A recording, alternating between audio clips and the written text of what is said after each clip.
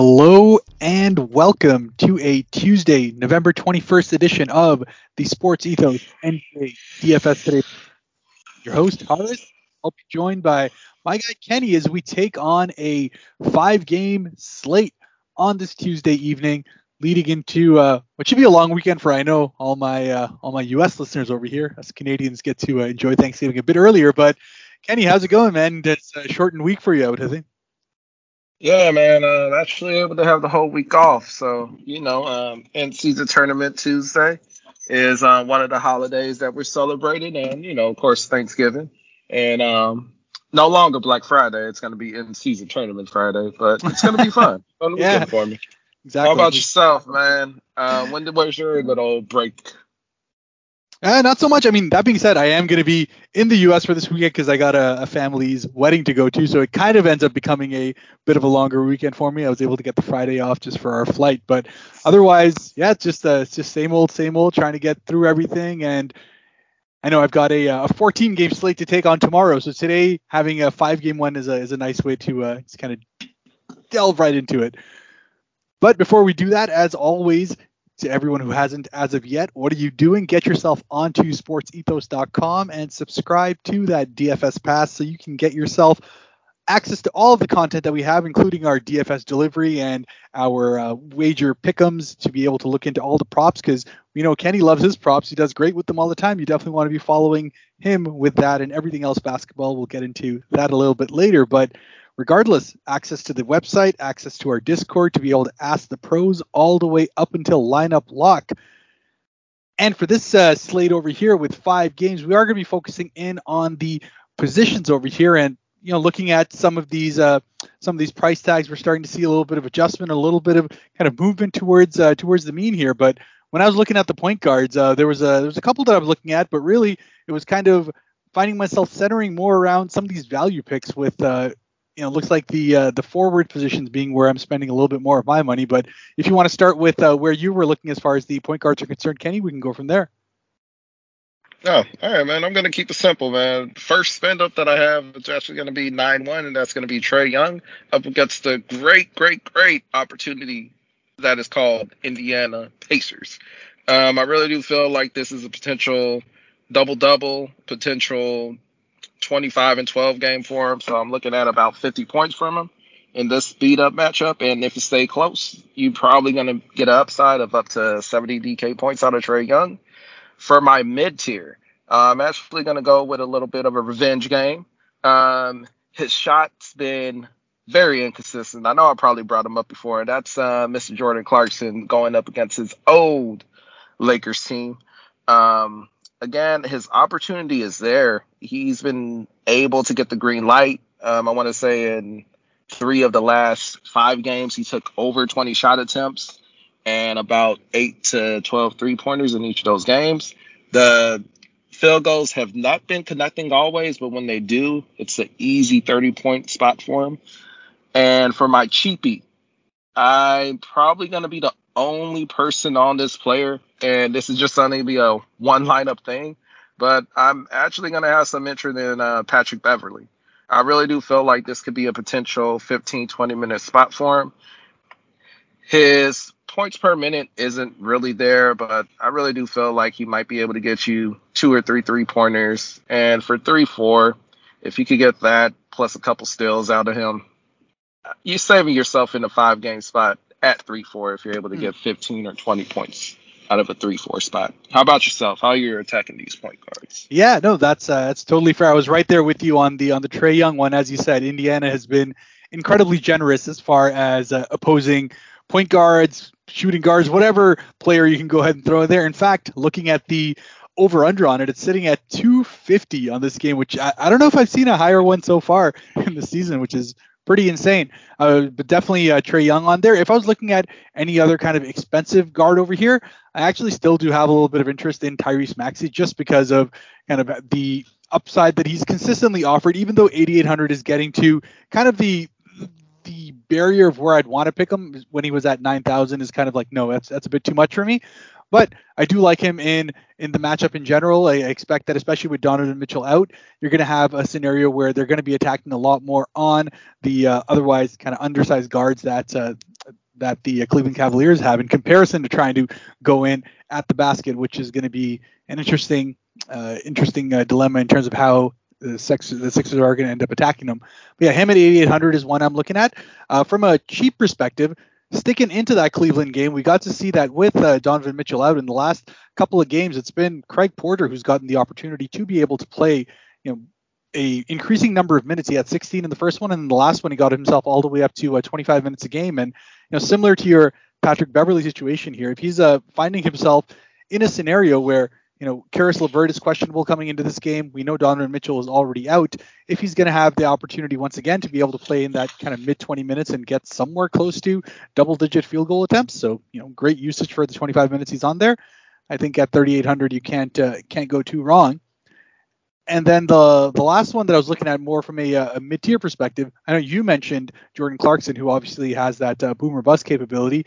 I actually like the other side of it, which is Keontae George, who is sitting at 5,500, who, despite not having his shot really be going in the last, let's say, 4 games at this point, he's been sitting at about 35% from the field in that time. He's still been able to find ways to be able to get himself somewhere close to 30 DK points every time because of the fact that he's racking up a pretty solid assist rate at this point. He's averaging about, I want to say, 7 assists a game over the last 2 weeks at this point, and it's just been very consistent on that end. So if he can start to get even some of his shot going, the fact that he's getting anywhere between 5 to 7 3-point attempts, alongside the fact that he's getting close to double-digit field goal attempts in general, there's just a lot to like in terms of the potential upside if he can get even a couple of those shots falling in a matchup that is the second highest total of the night in that Jazz-Lakers game. But yeah, that's for me as far as the point guards are concerned. What about the shooting guard side of things? Where are you looking at there? For shooting guards, I'm actually going to go back to the same game, and I'm not sure if I'm going to have him in the same lineup with Trae Young, but DeJounte Murray at 8K, I have interest in. Again, he's in a great matchup against Indiana. His shot really just wasn't falling for him lately. Outside of the 2 games Young was out, I want to say against Philly, he probably shot 4 for 20. But the volume is still there, even with Trae on the floor. And points got to come from somewhere for Atlanta. So if you're not going Trae Young, you might as well pivot, go DeJounte Murray at lower ownership. Then for my mid-tier, I'm actually going to go to that Cleveland game you was talking about, and actually going to have some interest in Matt Strus. Really do feel like he's going to be at lower ownership at 6-2 on a 5-game slate. And he does have a potential upside to give you about 20 points and 5 rebounds, 3 assists, maybe still here and there. But at 6-2 on a 5-game slate and a potential 35, 40 DraftKings point night, I'm really going to have interest in him, especially if LeVert sits this game out as well. And for my low tier, don't really have a low tier in this option. I'm just going to go with my second mid-tier player. You could also use him as small forward, and that's going to be Buddy Hield at 5'6". Again, I'm loving this Indiana-Atlanta matchup, and I feel like at 5'6", if he's actually able to give you 25, 30 minutes, and as we know, if he chooses to shoot the ball, and those shots are actually going in, Buddy Hield is capable of giving you 30 actual points in this matchup. And just to throw in one low tier that's a flyer, and this is going to be, of course, this LeVert is out. Sam Merrill, similar situation as Matt Strus. If he's able to shoot the ball, get a couple of the shots going in, he could give you a sneaky 15, 20 fantasy points at 3-3. Yeah, no, I think that's completely fair. Definitely there with you with DeJounte Murray as well. I said that Indiana matchup just happens to be something that's going to be where you're probably going to get a lot of ownership in general, but there's just so much to like in terms of the upside there. But really where my focus has been on with the shooting guard tier has been in that kind of mid-tier to high-end value over here. And I get to kind of go back to Toronto for this one over here, where I think, again, going back to your justification of Max Strus having low ownership, I think Gary Trent is going to be in that same region as well. People were worried about what his minutes and his shots were going to look like with OG returning in the last game as well, that Detroit game. he still ended up getting 26 minutes, even if it was a blowout. The vast majority of his minutes were actually in kind of actual game time there. Ended up with 12 field goal attempts, and with his price sitting at 4,800, he's in a pretty good position where if his shot is is on, he has the ability to be able to rack them up really quickly, and he's always going to get anywhere between 6 to 8 3-point attempts every game. So if he has one of those nights where he's hitting 40% plus on that, you usually find that the rest of his stat line will get you to somewhere in the high 20s to low 30s as far as his fantasy points are concerned. So definitely like him over there.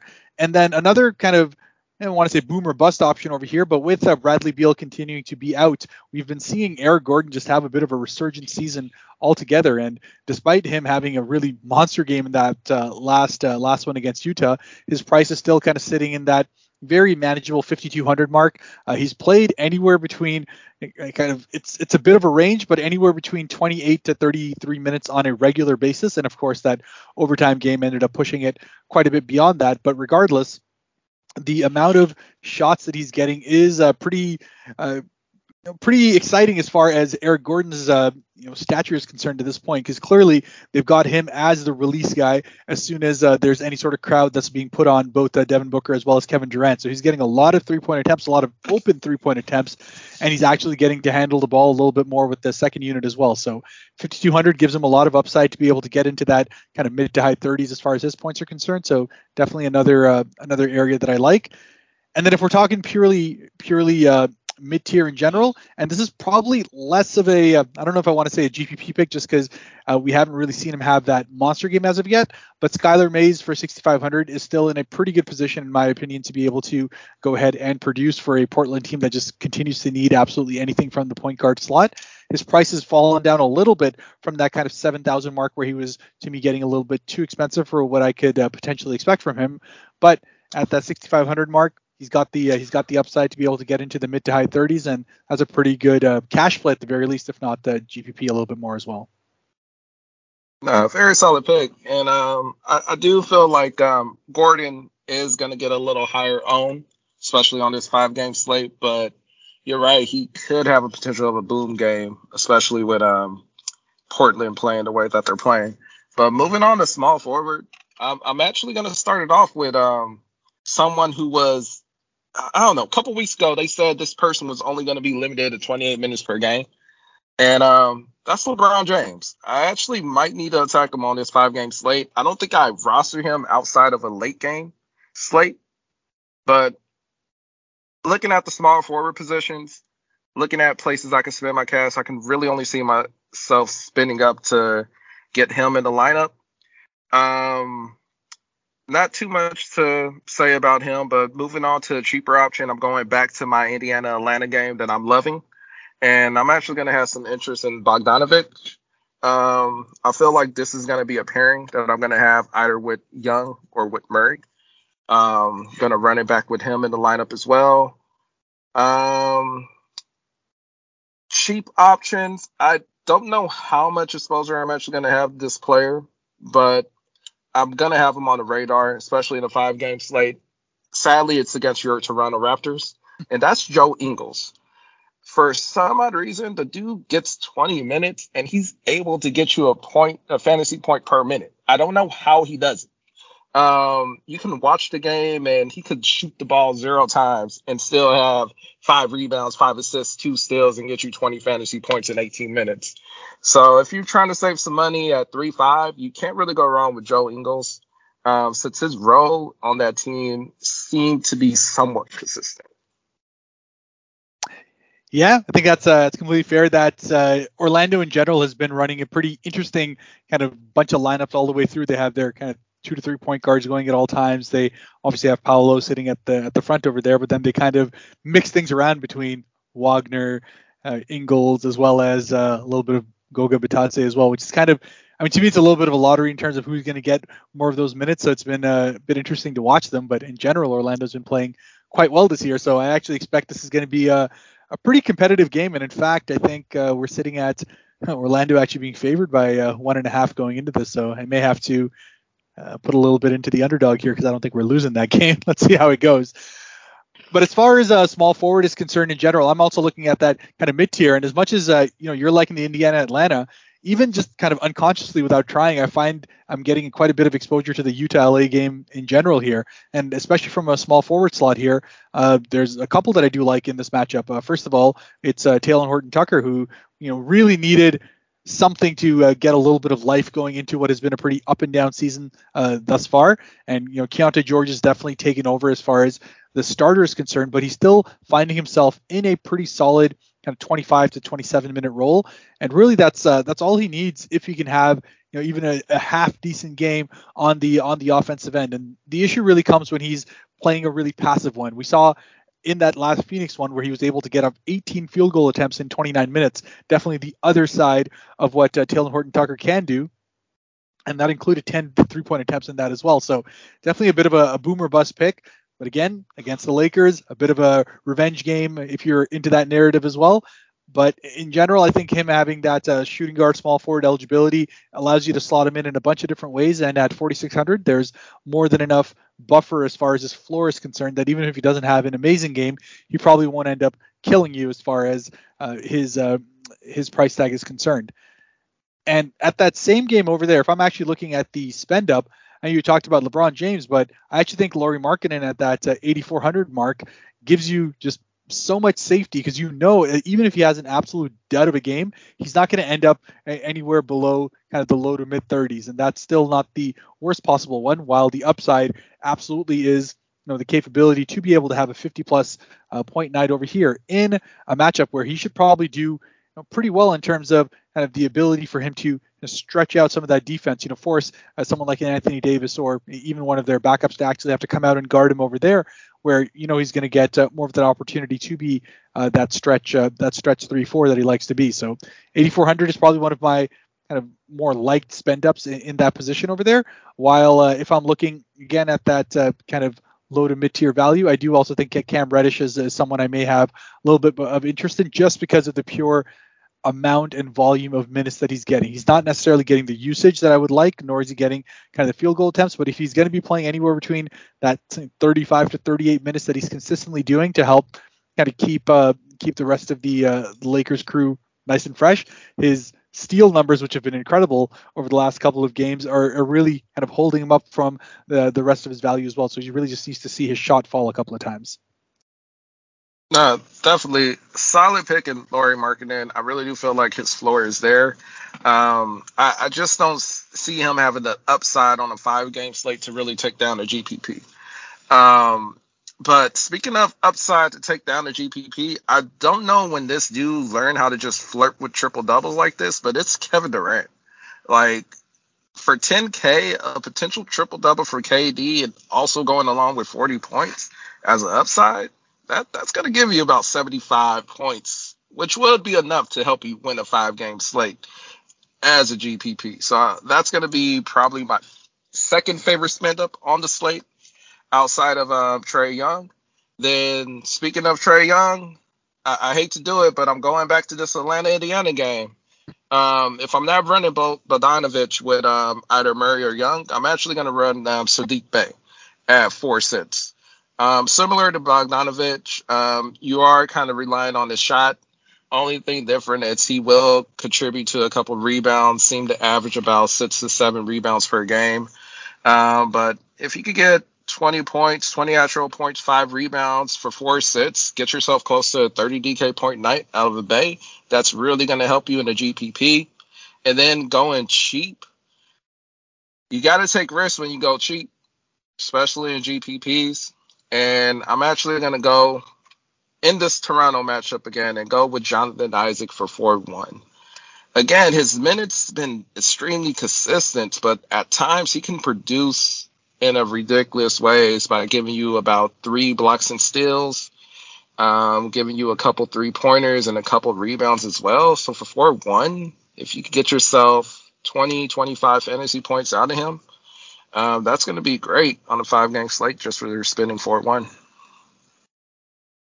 Yeah, I like it. I think that's it's very much in line with part of where I was looking as well. But when you mentioned the Atlanta-Indiana game, I thought you were going to go for Jalen Johnson, who I was going to end up mentioning over there, who at 6,100 is probably my favorite kind of mid-tier pick out of all these options that are out there. I was kind of between him and John Collins in terms of who I potentially like more, but Jalen Johnson has just shown such great rebounding upside, and for him to also do that in the last game against Philly, where he was able to rack up 10 boards alongside 18 real points to end up on 43 DK points, just gives me so much hope that he has the capability to be able to do that on a regular basis. Now in a matchup where he's going to have a little bit more opportunity to be able to get some of those long rebounds that are going to definitely come as a result of Trey and Murray and all these guys getting the opportunity to shoot just so much more in a high-paced matchup, that his floor is just very secure to me. And if he can have the kind of games that we've been seeing every second game or third game out of him, then he does have that capability to really destroy that price tag and give you anywhere between 6 to 7x on his price tag. So definitely something that I am absolutely interested in, and right there with you on the Kevin Durant one. He's probably my favorite spend up on the entire slate for his price tag there. Just 10,000 is giving you the kind of upside that Jokic can potentially give you on a good night if he continues to be this kind of aggressive that he's showing on the offensive end, getting anywhere between 25 to 26 shots a game while getting all these other kind of supporting stats to go with that. So absolutely on board with it.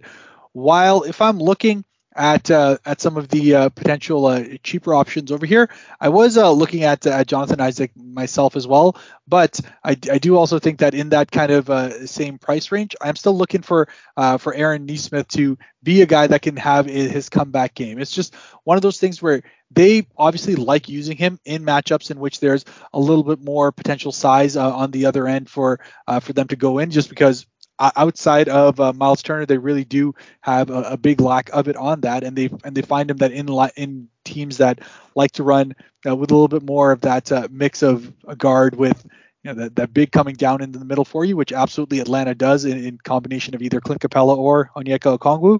I think he's going to have that opportunity to be able to get anywhere between that 25 to 28 minutes, which we've seen, rather than some of these other recent matchups where that hasn't really been in his place. So definitely not going to have much ownership because he's had very boomer bust kind of games, and I expect that this is going to be one of those games where he can help turn that around. Definitely a solid pick, and yeah, Johnson is definitely in consideration on this slate as well. But moving on to the big man, somebody who's always questionable but always have a chance of a boomer bust night. I'm actually going to go with Anthony Davis. I actually do feel like this is a 60 fantasy point spot for him going in tomorrow night. Potential double-double, giving you a couple blocks against Utah, who's really lacking any real physical big man at the moment with Kessler being out. Going mid-tier, I'm probably going to have very minor ownership on him, but I'm actually going to throw in Kelly Olynyk. That's going to be more so if Davis is out. I do feel like this will be a decent spot for him. If you're looking for about 20, 25 points for about 5K, I feel like this will be a safe route to go. And also, if Davis is out, Christian Wood will be somebody I would have interest in as well. And I probably would run both Wood and Olynyk in the same lineup if Davis is out as well. And for 4-4, Wood, he's a potential double-double spot as well, just as well as Olynyk. And I really do feel like if both are on the floor, it won't really cancel each other out. They should still get you about 25 minutes. Only problem you got to worry about is Wood getting into foul trouble with marking it on the floor. Yeah, completely on board with that. I think very solid picks. Kelly Olynyk was definitely in mind here for me as well. Just again, it's his minutes total that's a little bit worrying from a perspective that you're hoping that he'll be productive in the time that he does get. But if he can play anywhere between 22 to 25 minutes, he's usually able to do pretty well for his price tag, just given his ability to put up points per minute.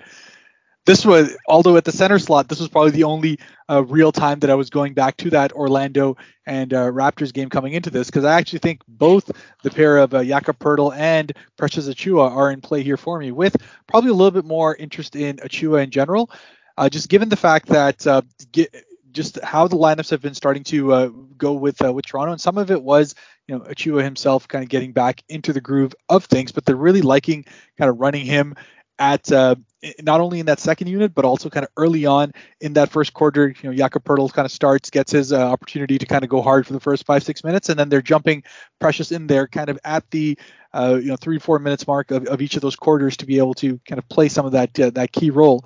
And he's finding himself getting a lot more involved in the offensive end. So for 4,000, he has the upside to give you a 25 plus fantasy points night if you can kind of have a decent night on the boards, which he has for the last about week and a half on the whole, averaging kind of close to 7 rebounds a game. So definitely a decent spot for him.